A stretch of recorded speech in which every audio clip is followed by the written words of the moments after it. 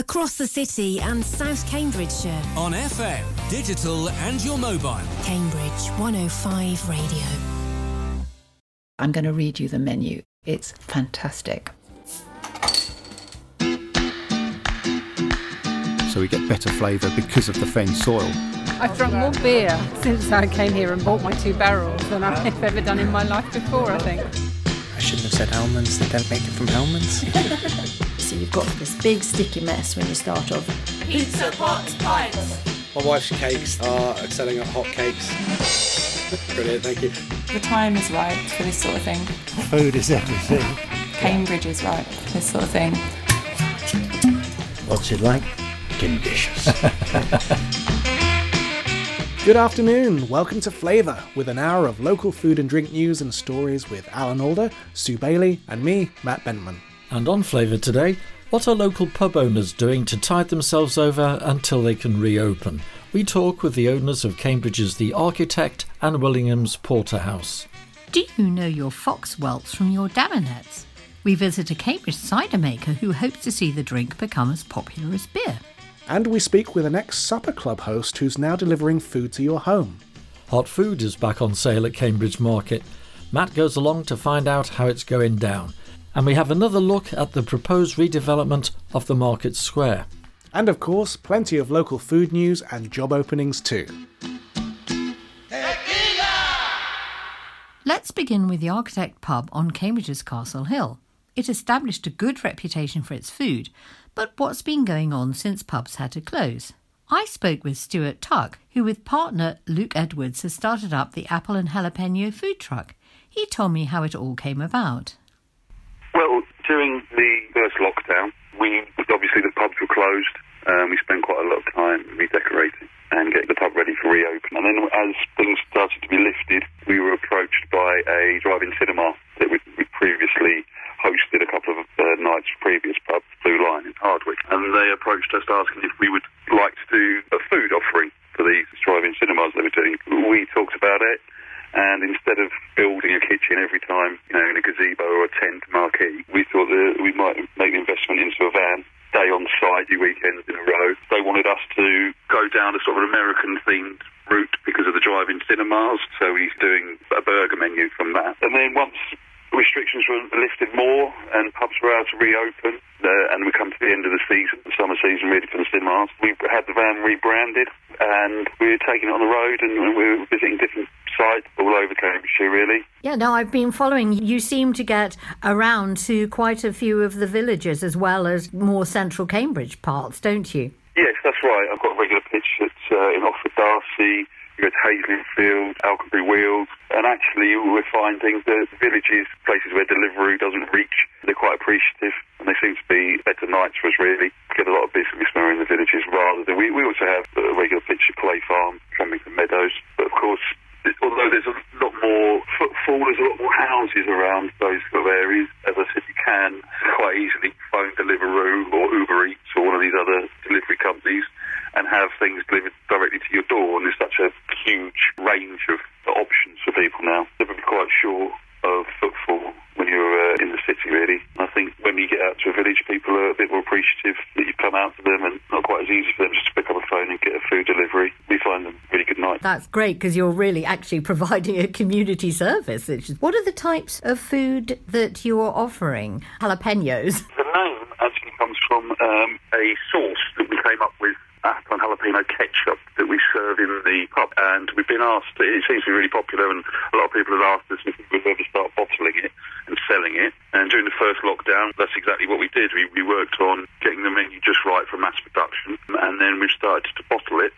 We thought that would be a good name, it's a catchy name, and we thought it would help promote the ketchup as well. And what we've done is the menus that we've come up with all include this ketchup somewhere along the line. And we were conscious that what we didn't want to do was, a lot of street food vans, they offer one thing. It's a burger van or it's a pizza van or variations of. And when you're starting out and in a market already quite busy with food trucks, we were conscious that if a certain place, for example Clay Farm, already had a burger van that came to them once a week, there was no point in us turning up and saying, well, we do burgers. What we do is we've come up with a few menus that we can do from the van. The one we started with, what we call the Southern Kitchen, which is deep South America. So we've got gumbos, jambalayas, cornbread, big stuffed po' boy sandwiches. We obviously do a burger menu because those seem to be so popular at the cinemas. We've just come up with a new filled hot sandwiches from the world. We've got a Cuban sandwich, like a mojo, rubbed pulled pork, ham, Swiss cheese, grilled sandwich. We do a French dip, which is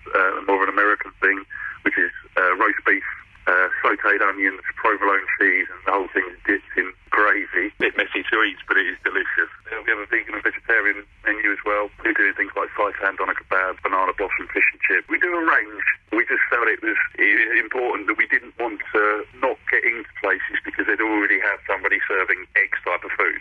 Plus, it stops us from getting bored. We're constantly coming up with new ideas and new menus for it. They all seem to go down well, especially if you've got a regular pitch somewhere like Clay Farm or Trumpington Meadows. It means that if we're there once a week, we can offer something different each time we go, and hopefully people will get confidence in you. If they come and have your burger and they know you do a good burger, then next time you come and I'm doing a gumbo or jambalaya, they've got confidence that the burger was good enough, so we know what we're doing with food. They'll come and give us a go. I like the sound of a lot of those. They sound great. By the way, why is a po' boy called a po' boy? Do you know? Yeah, so it was Louisiana. If you were poor and you were working in the fields and the swamps, you didn't have much money, the boss would give you these poor boy sandwiches. So it was normally made up of leftovers. Poor boy became po' boy, and now they have these big po' boy sandwiches and stuff them with all sorts of things. We do a buttermilk chicken one, we do a popcorn crayfish one, multitude of different things that they put in them these days. I think back when they started, it would have been a very simple sandwich made out of leftovers for the poor people to eat. So what are you going to be doing when the lockdown eases a bit? Are you still going to be keeping the Apple and Jalapeno van going? I sincerely hope so. Yes, absolutely. So obviously the pub will be reopening. We only have a very small courtyard garden, so I don't think we'll be opening in April. I think we'll wait till we can offer inside seating. It just doesn't really make financial sense just to open if we can only sort of fit 10 people in the back garden. But yeah, absolutely. We're hoping to be out all summer on the van. There's more drive-in cinemas that we're going to hopefully be involved with. There's festivals coming up. I think everybody at the moment is slightly inert, that we're waiting to see. I know we've got this roadmap out of things, but obviously I think we need to wait and see exactly what's going to happen when. But yeah, I mean, we're getting booked up at the moment, and hopefully we'll keep finding new pitches and going to different villages. We're going to keep promoting the ketchup as well. At the moment, it's only available from the van, or will be from the pub when we open. So we're working on an online platform so we can start promoting that and delivering that to anybody that wants it. Yeah, I mean, watch this space. We're definitely going to be out and about wherever we can go, really. So how do people find out a bit more about where you are and where you're going to? You have Twitter and Instagram, I presume. Instagram, yes.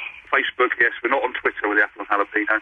Follow us on Facebook, Instagram, both at Apple and Jalapeno, or the Architect webpage gives updates of where we're going to be. And also, a lot of the places we go, Clay Farm Foods, they have a Facebook page, and they put up a big list of who's going to be there each week. Same with Trumpington Meadows. So anywhere that there are food trucks, they also have their own site to give a rundown of exactly who's going to be there when. And that was Stuart Tuck of the Architect's Pub, and now also of Apple and Jalapeno. Interesting to hear of the different reactions in the city and the villages.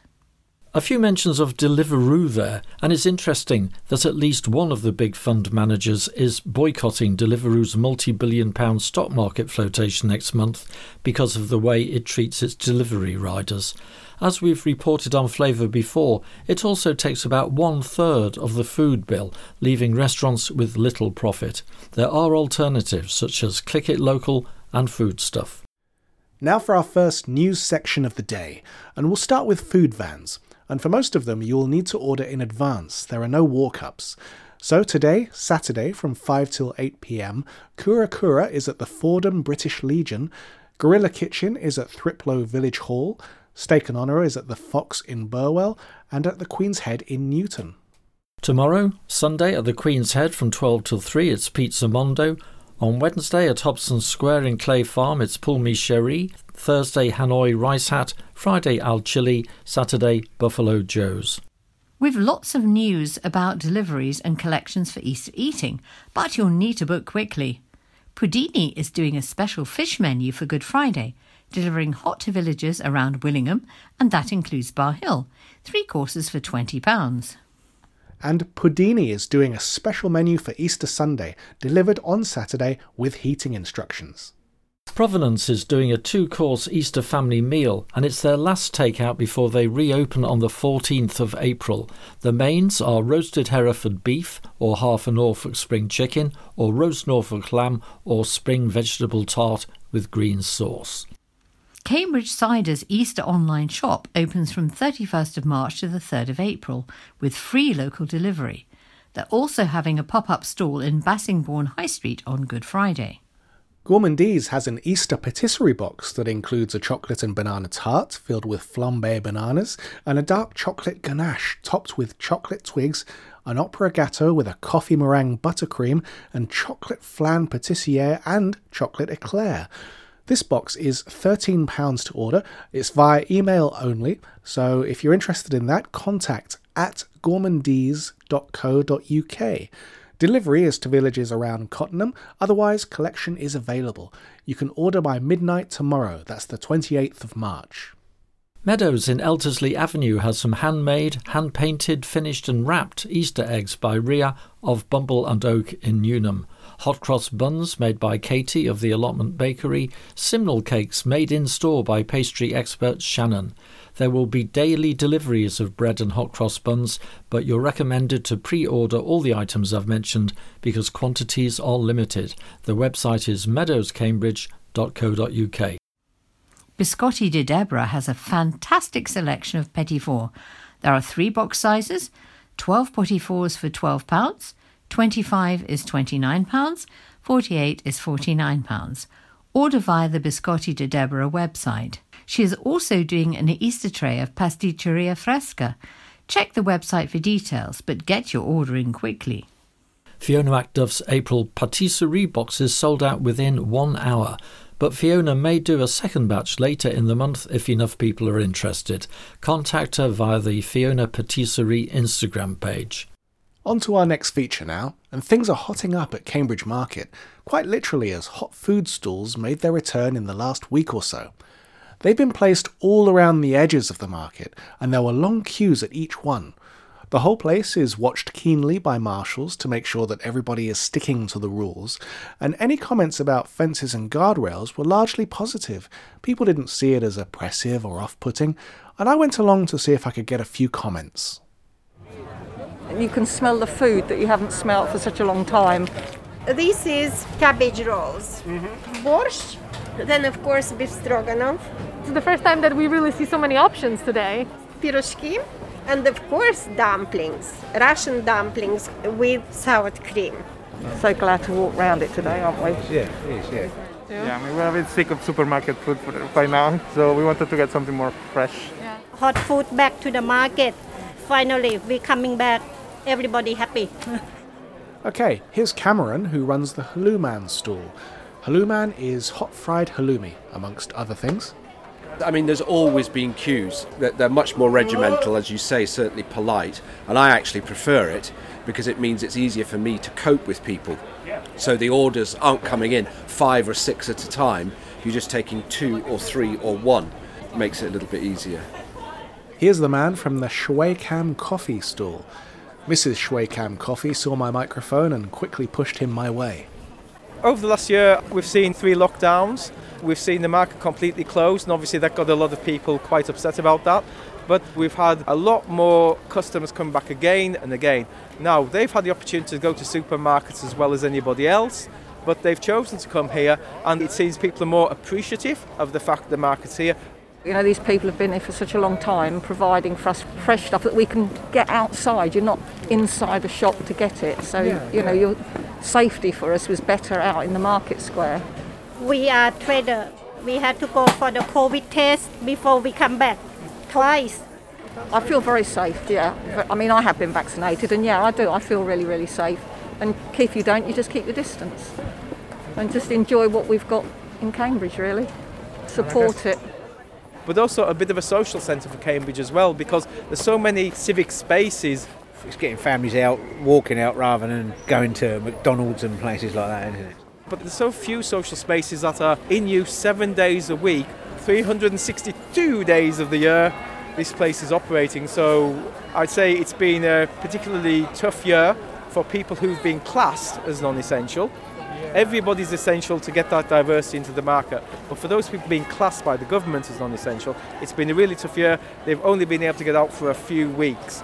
And what the next stage has got to be is to get those people back, get them trading. The council's working with a small local company called Mekomi to do local deliveries and food stuff again to do local deliveries. And they're setting up an electronic portal as well. So we're hoping that these kind of things will make this market a 21st century market, but still give that kind of face-to-face individual attention feel. Finger crossed, everything going back to the normal soon. It's good to see regulars coming back and saying hello, and they've missed me as well, which was nice. Actually, in those 2 days, I saw many of my customers who I, with difficulty, recognize because of the mask. But anyway, I see those, how shall I say, thankful eyes. I'm happy to see them. It's nice to see more life returning to the market square. It's nice to see life full stop. Did you know that there is a Friends of the Market group? It's called Friends of Cambridge Market. It's a Facebook group, and that, as well as websites like FECRA, which stands for the Federation of Cambridge Residents Associations, they'll both provide news on the state of the market and its future plans. I'm free. I'm free. Here's where we bring you details of free food available now in and around Cambridge. The information about what's available and where to get it comes from the Olio app, which is free to download. And some examples of what's been recently available locally includes lots of bread and pastries, broccoli, red cabbage, limes, Jaffa cake bars, a jar of raspberry jam, red lentils, onions, garlic, lots of things from Pret-a-Manger too. And another free app called Too Good To Go has unsold food from restaurants and shops, often at less than half price. Rather than specifying each leftover item, the surplus food is simply packaged as a magic bag, ready for you to take home instead of it being binned at the end of the day's trading. The feature we did in the last edition of Flavour about the plans to redevelop the Market Square are now available on catch-up from the Cambridge 105 Radio website or from your podcast provider. And there was an online meeting last Thursday of the Council Committee that's dealing with the proposed redevelopment. During the meeting, a resolution was passed unanimously that during the public consultation, the proposed new stall design would be on show in the Market Square for the public and the traders to assess. However, the consultation is about far more than that. The stalls are being redesigned partly to allow them to be packed away so that large events may, on occasion, occupy the square.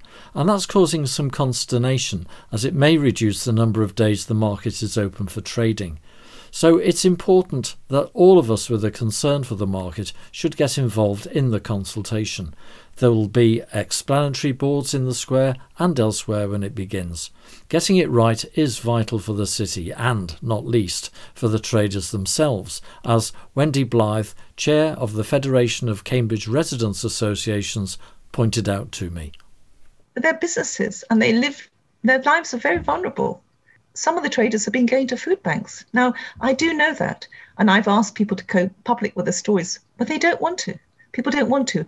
And there's also an anxiety too from the traders about putting their heads above the parapet. These are people that they're looking for us to speak for them, and it may not make me very popular, but I'm going to say it. Okay, thanks very much, Wendy. Thanks to Wendy Blythe for that interview. The consultation on the market development will last 6 weeks and will begin after the local elections, and they take place on the 6th of May. Now let's hear another example of how another local pub is surviving and what its future plans are. Earlier in the week I spoke with Fran Todd from the Porterhouse pub in Willingham. An interesting pub, and not least because the owners bought it from brewers Green King, as Fran told me. Now, I gather this is a free house, and you've owned this for a little while. Is that true, Fran? Certainly is. Barry and I purchased the Porterhouse, as we now know it, from Green King just a little under 6 years ago now, originally called the Black Bull. We refurbished it and renamed it and have been trading as the Porterhouse ever since. Why did you call it the Porterhouse? Oh, that's a really good question. We just liked the name. We really wanted to make a big change for the pub in its identity. It had fallen into quite a lot of disrepair. It was a tenanted pub with Green King for many years, and they were selling it off, gave it a whole new life, redecorated, refurbished, and wanted to change the name to signify the fact that it was a completely different building inside and out. What would you say is your main focus of the pub? Is it food, or is it for people to come and drink, or is it really a combination of both? It's really a combination of both. When the Porterhouse was opened after we refurbished, we let it do its own thing. So we wanted it to find its own place in the village and in the area. It's actually quite a small restaurant, only seats at the moment 17, 18 covers, but we've created a soft divide in the pub with stained glass reclaimed windows, actually from an old pub in Islington that we found at a reclamation yard. It has a bar side and also a restaurant. It enables people to still hear each other, create a nice ambience. So even if you're sat in the bar having a drink or sat in the restaurant eating, it is a feeling of all-togetherness. Ticks the boxes for both. We're more than happy to have our locals coming in for a pint after work, equally come out for dinner.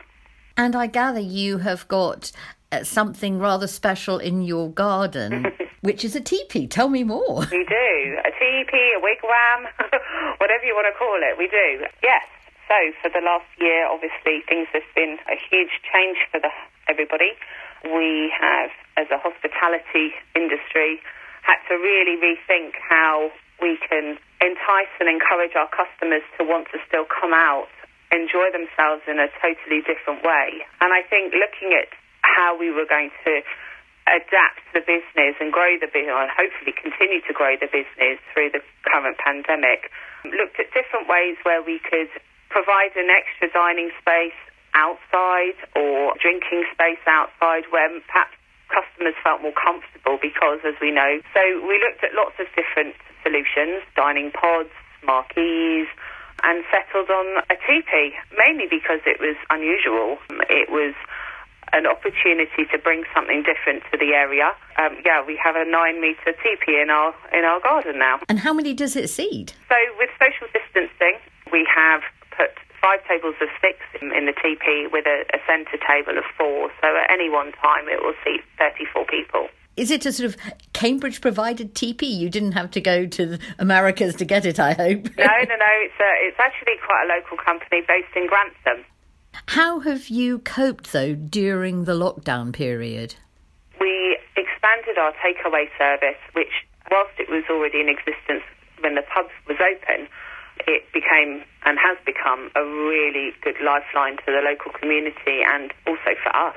We operate on Thursday, Friday, Saturday and Sundays. We originally started with just our pizza menu, but over the last year have expanded that to add different dishes. So our burgers, we have a couple of other additional dishes like venison bangers and mash, vegetable tempura. So for somebody who doesn't actually want what you class as a takeaway meal, there is something a little bit different on there. Somebody who maybe is watching their weight or not wanting something so indulgent. And then we've expanded it to add our homemade puddings and desserts. In the last few weeks, we added Sunday roasts, mainly because our customers kept asking us for them. Yes, I've certainly been talking to a few people recently. They've been saying, oh, well, where can you get a good takeaway Sunday roast? So that's well worth knowing. It's been really popular and we've been really well supported. Our local area, we couldn't thank them enough for everything that they've done for us in the last year. I think pubs should be and are the hub of a community, and it's lovely that there's been this chance for this to happen. If anything, this pandemic has shown us that supporting local, supporting each other through such an unusually tough time has actually been the light at the end of the tunnel, to be honest. So it's been great. Can you just give me a flavour, though, of what you're hoping your opening dishes and everything will be in April, when hopefully the sun will shine and we can all get out? We'll be opening with a bang on the Thursday, the 15th of April. We are reopening fully, so we'll be open all day, Monday through to Saturday, and we've extended our opening hours on Sunday as well to open until 9 p.m. in the evening. The teepee will be open for diners. We've got a new little patio area as well for anyone who wants to come for just a drink or food if they're feeling like they want to drop in and just have a bite to eat. We've got a lovely outside area as well, sitting right on the village crossroads, which everyone seems to love in the summer. So we're really just praying for some decent weather to help people ease back into going out, really, and seeing different people and socialising. It's going to be different for everybody, isn't it? You know, there are people who are desperate to get out, and there are those who are still quite nervous and quite cautious of how it's going to look. We're quite happy to appeal to everybody. You want to come out and be cautious. We're very COVID secure. The staff are well trained. Everything's well spaced out. There's an opportunity to use our online ordering app if you don't wish to have as much contact with the staff. So we're quite flexible in how we're choosing to approach this. And we're just going to be grateful to have people back. We've missed cooking. We've missed creating different dishes and making our puddings, making our ice cream. We just want to get back to it. And how can people find out more? Are you on Twitter or Instagram or website? Yep, we've got our website, which is www.theporterhousepub.com. We're on Instagram at theporterhousepub. Not quite on Twitter yet, also Facebook. And that was Fran Todd of the Porterhouse in Willingham. Well, that's a rather nice idea, eating out in a teepee. And Fran mentioned that they'd thought about having pods too, and that's the approach being taken at the Three Horseshoes in Madingley. Now, we've got a 2-minute break now. See you on the other side for more food and drink news and more food stories, and at the end of the programme, some very nice chef jobs. Cambridge 105 Radio. Cambridge Breakfast with Julian Clover and Lucy Milazzo. It's the breakfast show that's all about Cambridge. We've got the news, National and local. travel updates, From the A14 to Milton Boat and all stations to Cambridge. the people and the places. Plus guests in our Friday Food Club. Cambridge Juice, All the new things to do in the city. our daily quiz, Oh yes, questions with Lucian. and All Request Jukebox Friday. And don't forget the coffee. Cambridge Breakfast with Julian Clover and Lucy Milazzo. Here with a fresh blend weekday mornings from 7. What's in your spare room? Christmas decorations? Maybe an old exercise bike? Could you give that room to a young person, along with a fresh start? St Christopher's Fellowship is looking for people to become foster carers in Cambridgeshire to provide safe, caring homes for teenagers who need help. And because we've been working to improve young people's lives since 1870, you can trust that you're not on your own. You'll receive regular training, dedicated social worker support, and space to share experiences with other carers. It's more than a spare room, it's a brighter future. Call 0800 234 6282 or visit stchris.org.uk/fostering. St Christopher's, creating brighter futures. Hi, Pam here. Are you tired of the same old shops? Drop into Fantasia on Mill Road near Parker's Peace. Enter our treasure cave full of fine clothing and exotic homewares. Natural materials, uplifting ambiance, mood improvement guaranteed. Perk up your wardrobe, your home, your life. Dare to shop different. Fantasia, 64 Mill Road, Cambridge. Fantasia.uk.com.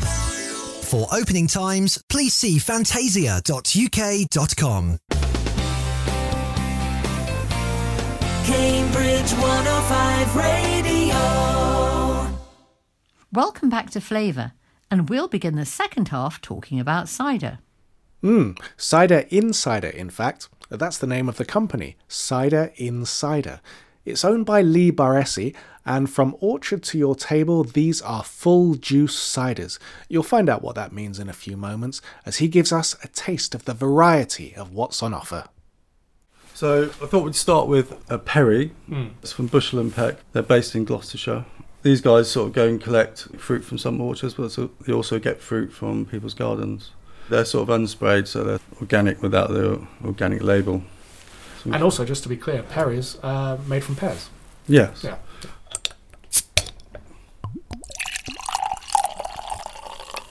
So you can see it's got a really light colour. Yeah. Like a wine colour, actually. Natural sediment in the bottom. Yeah. It's not been highly filtered. Very smooth, exactly as it says on the bottle. Yeah. Not as sweet as I was expecting it to. No. Perry's, you often get some sweetness. And they quite often dry out, but this one's actually quite a medium dry. Are you more of a perry person than a cider person, or split down the middle? Yeah, split down the middle really. There aren't as many perries as ciders. Yeah. I mean, a perry goes really well with seafood and cheese, like with ploughmans. All ciders really go, like with ploughmans, really well.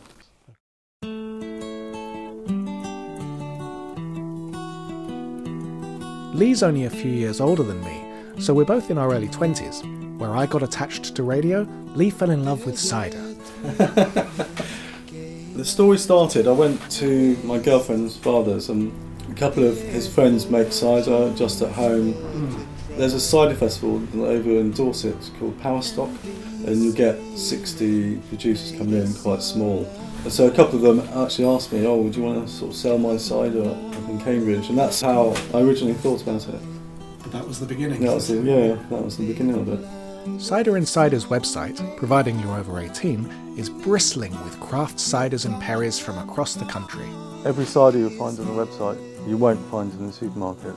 Large cider makers, they try and make every cider that comes out exactly the same. Yeah. Small cider makers, they want every cider to taste different. So you could drink the same cider next year and it'll be slightly different. You know, it's a great British product and we should celebrate it more. I think around about the 60s to the early 70s, the idea was that beer was in the hands of the producers, so they were producing beers that were largely tame but easy to produce and mass manufacture. And that's kind of what prompted the rise of Camera in 1971 or 73, I think it was. I think there was something similar when it comes to cider as well. Cider had also been diluted to such an extent that the cider was no longer the cider that people had drunk in hundreds of years past. Yeah. I read a bit about Magners and how Magners turned the opinion around through rebranding, reimagining it all. There's method in the Magners. And that was the beginnings of almost joining the Camera movement, where people are now taking more of an appreciation of small batch ciders, small batch beers. Yeah. Well, I mean, Magners helped that craft cider movement in the sense that it turned people's eyes towards cider who maybe wouldn't have thought about trying it before. Cider was a niche product before that. I mean, it still is to a certain extent compared to beer.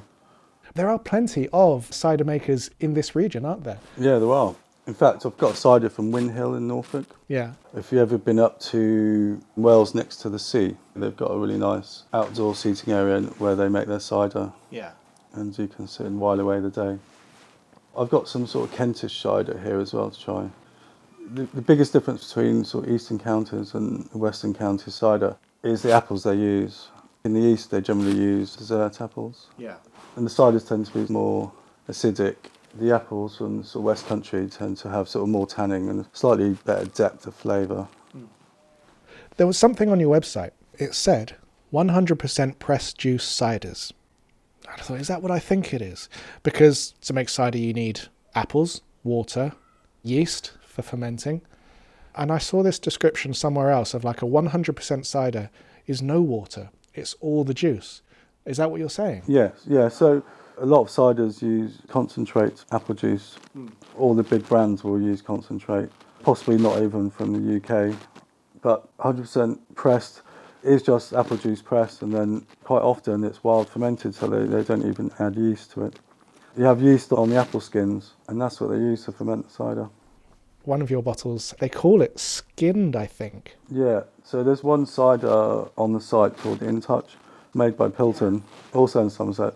Their apple juice, they steep in Pinot Noir skins from a local winery. It gives it a really nice colour and a real nice depth of flavour from like a bit of wine in there as well. Yeah. Each one tastes different, and each year will taste slightly different because of the weather and the amount of sunshine. There's sort of residual sugars in the apples, all has an effect on the flavour. It's funny, there must be people at home thinking, how can you really tell that? You'll need to get probably the two ciders side by side. Yeah. And also the colour can change as well slightly from year to year.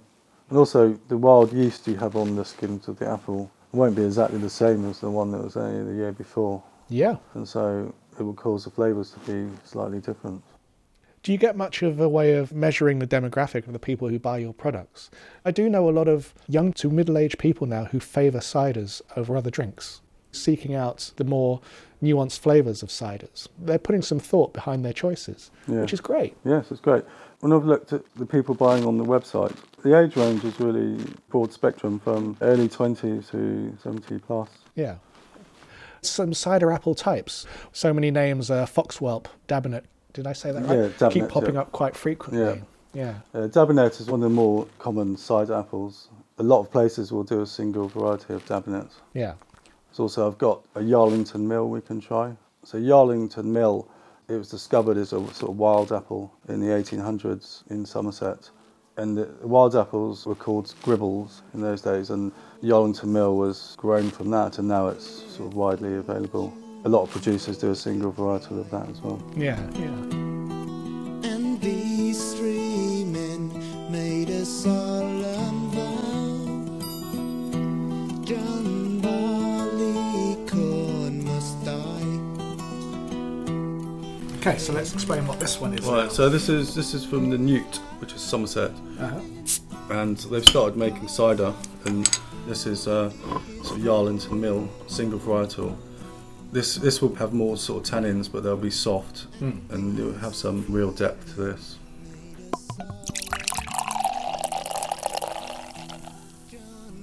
So as you can see, the colour's much richer on this. Yes, a much more golden, traditional cider colour, I suppose. Yep.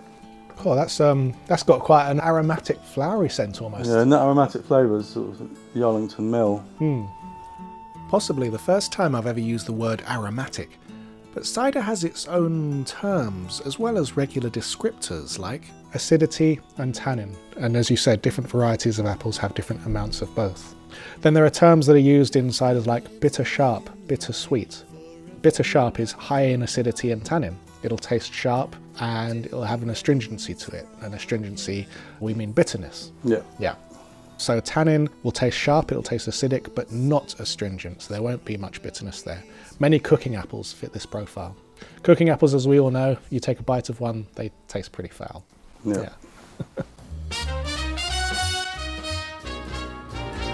You hit the spot like a balmy breeze on a night in May.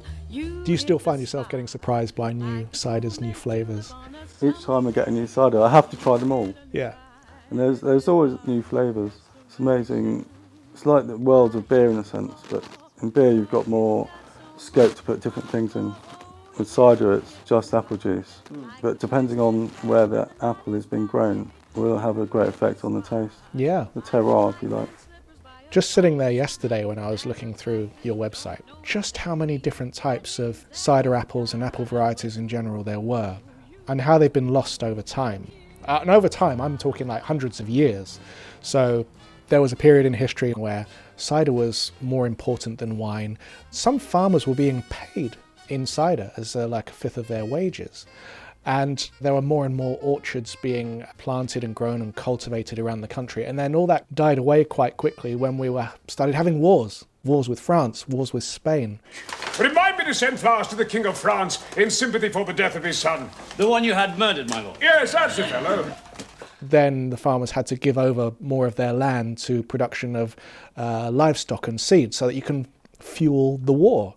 So lots and lots of these esoteric little orchards got lost to time. You know, you'd start having little turnarounds, I suppose. I think there was a bit about Richard Harris, who was the fruiterer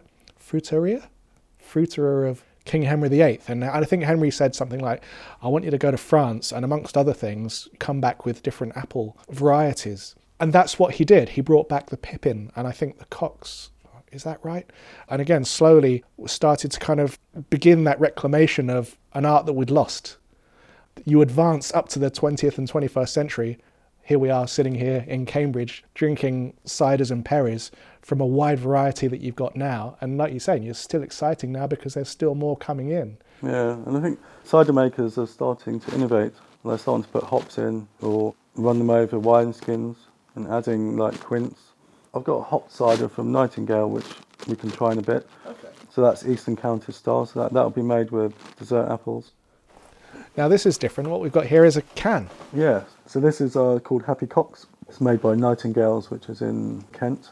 So this is made with Cox and Yonigold, which are eating varieties. It's dry hopped, so hops are just put in at the end to steep in with the cider. And it said also on the back there, made with that local Kentish terroir. And again, you mentioned that word. When they say terroir, they're talking about, it's a combination of things, isn't it? It's the environment. Like when you were talking about getting the weather into a cider from different years, capturing that and being able to distinguish the scent and the flavour. And that's what terroir is, more or less? Yeah, it's the conditions of the year, but also you get qualities from the soil going into the cider.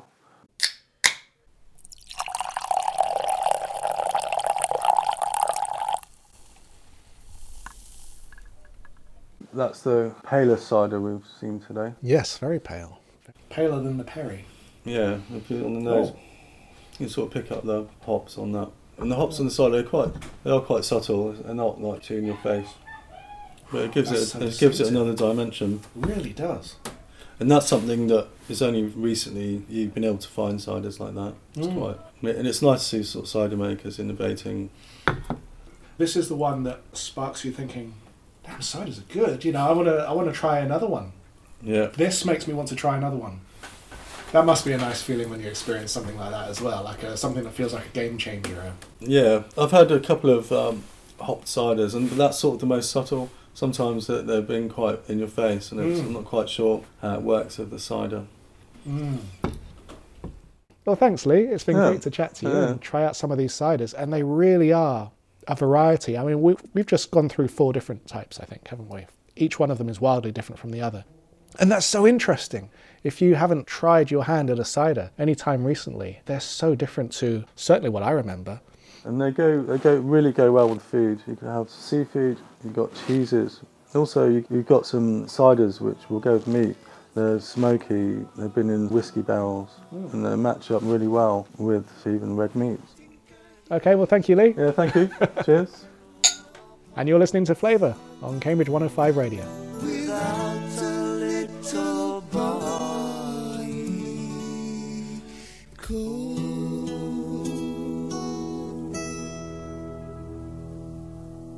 That was Lee Baresi talking about just some of the many ciders and perries that comprise his company, Cider Insider. Check out his website, ciderinsider.co.uk, where you'll see the full range. Now, he delivers around Cambridge and the surrounding counties, and he uses Click It Local to do so. And again, if it's been many years since you last tried a cider, you kind of owe it to yourself to give these a try, because the breadth of flavour on offer is, well, imagine if you've only been painting with 2 colours all your life, and then you're handed the full colour range. That's what this feels like.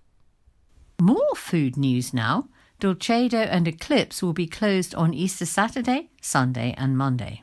Cafe Abantu is doing takeaway meals to eat at home on Saturdays. Check Instagram for the menu. It changes weekly and you order by Wednesday for the Saturday. Radmore Farm Shop is selling free-range pork from its own farm-raised, non-intensively reared animals who have lived outside every day. Product information and prices from Hello at radmorefarmshop.co.uk. Oyster Lab has oyster dishes available from 4:30 at Café Foy on Cambridge's Quayside on the 15th and 16th of April. The Kingston Arms in Kingston Street is taking bookings for its outdoor space from the 12th of April. Meanwhile, it's doing delivery of food, beer and wine from Wednesdays to Sundays from 12 till 3 via Click It Local. Turpin's Brewery has a 40% discount on its Underback Pilsner at the moment, available from the brewery's online shop. And plans that would have led to the partial demolition of the Flying Pig pub in Hills Road have been turned down by Cambridge City Council. The plans would have resulted in a smaller pub and pub garden, leading to fears that it would become commercially unviable. However, the developers are expected to make some changes to their plans, so the pub's future is not yet secure. Pint Shop is doing nationwide deliveries of its meal packs on Wednesdays and Saturdays and has a 5-week pop-up in its garden from Isla's Pizza starting on the 15th of April. Orchard Tea Rooms is scheduled to open on the 1st of April, but will do so earlier next week if the weather is good.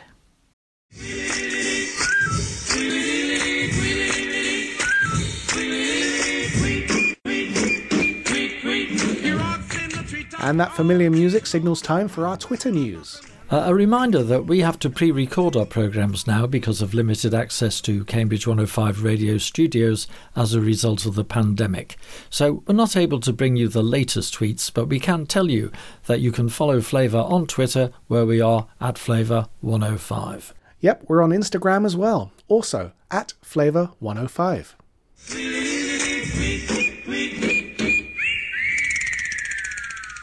Back in the good old days when we had things like supper clubs, there was one in Trumpington called the Clandestine Supper Club. Alexa Stevenson was one of the two people running it. Now Alexa is back with fellow cook Sam Cross as the Clandestine Kitchen. Alexa told me about the 3-course meals they cook. They change every week, although it might change with lockdown easing. Well, we try to work with what's available. We have a really nice butcher. We know a really good fishmonger. So we try to get people from Cambridge as well in terms of the provenance of ingredients and with the seasons, really. I'm really looking forward to summer where I can actually have tomatoes. I gather that you have been able to distribute to people in the area near to where you live. So we do deliveries to Trumpington, Shelford, Harston, Grantchester, and we do that ourselves. And the rest of the time, for Cambridge and further afield, I think it's Click It Local. That sounds really good. So the Click It Local come and collect from you, They come and pick it up, yeah. So it's actually really good for us because we wouldn't be able to be in the kitchen and go out on delivery. Because, at the minute, because we're quite small, we're trying to do pretty much everything, just the two of us. So it can be a bit tricky. That's hard work. And I gather for people who have memories of the Clandestine Gourmet when you did supper clubs, then they will not be surprised the fact that you two are the people behind Clandestine Kitchen. Well, it was me and somebody else. Sam has just ended somebody else, only me from the Gourmet. It was actually really nice to go back onto doing this kind of work. There's nothing better than working with food if it's your passion. Yes, absolutely. And we got super nice feedbacks. We always thinking, every time the food goes out, we're like, we hope it's going to be great. And because it's a total different thing than serving it from the kitchen to do a proper service, than actually packing it, sending it, and then we put the picture on Instagram so people can see how you plate. But it's a total different, very, very different than a service. On Saturday morning or Sunday morning, sometimes we've got really nice feedback coming up, so we know that we're doing something nice. So it's great. How many have you been sending out on average, would you say, over a weekend? About 25. We peaked at 30, but we also do a range of freshly cooked meals. We send on Thursdays. If you don't want to cook, it's called I'm Not Cooking Tonight. And it can be a tagine, it can be chili, it can be, loads of things. It changes, and there's a pie every week. When we do that, we put some money on the side, and we give every Friday some food to the food hub to Trumpington by I'm Not Cooking Tonight. You're doing something for the community as well. What are your plans going ahead, would you say? Well, we were talking about it today, actually. We can private chef in. I can do maybe some supper club in my garden. We can do picnics. We can do catering. There's things we can do, but it won't be the same. We need to be creative, I think. It's possible. That's why we're probably a little bit lost. The marketing part of it is who to target, where to, this is because we're in the kitchen. There's loads of things that we can't do. I think this is where it's lovely being part of a food community in Cambridge. I hope that anyone who's listening might perhaps want to get in touch with you and say, actually, what about this as an idea? Or can we work with you on that? So you never know. That's fantastic. We're open to any collaboration. You've got a presence on Instagram and Facebook, so how do people find you? So on Instagram, it's The Clandestine Kitchen, and on Facebook, it's Clandestine HQ. We also have a website, which is theclandestinekitchen.co.uk. And it's a very nice website as well, so well done. Thank you very much. Yeah. We did that as well. Yes, I think that's the problem with the sort of starting things up as a sort of new venture. You have to wear so many different hats. Absolutely, exactly. It's been really a roller coaster of things that we need to think of. It's been very busy. I wake up sometimes, at 4 o'clock in the morning thinking of one thing, or it's a bit crazy. We get there. The Clandestine Kitchen is on Instagram as The Clandestine Kitchen, Facebook as Clandestine HQ, and there is a website, theclandestinekitchen.co.uk.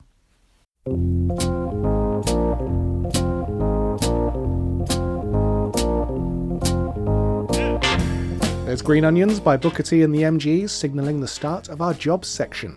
Starting with a very appealing job. The foraging chef Steve Thompson is looking for a talented chef de partie to join the small team at the Plough in Shepworth. You'll learn a lot about wild food cooking and preserving. It's a 45-hour-a-week job with 4 days straight through and 1 split. The pay is $10.25 per hour. Send your CV to Stephen, and that's with a PH, Stephen J. Thompson @hotmail.com. Steak and Honour is looking for a restaurant manager for its Wheeler Street restaurant. It's a full-time permanent position from Wednesdays to Saturdays. Apply very soon. It's been available for a week now. Sending via email your CV with a few lines on why you'd like to work there. Send it to hello@steakandhonour.co.uk. Flourish, the farm that supplies excellent fruit and veg to places like Meadows and Vanderlyle, has volunteering spots for people who want hands-on experience of commercial farming and are looking to understand about regenerative farming methods. You can be a resident volunteer living on the farm for periods of 8 weeks and working from Monday to Friday in return for full bed and board. Or you can be a day volunteer, working a full day in exchange for a veg box to take home. So if you're interested, contact them. office@flourishproduce.co.uk. Nourish Linton Whole Food Shop is looking for someone to help pack and deliver fruit and veg boxes, part-time, 12 hours a week across Thursdays and Fridays.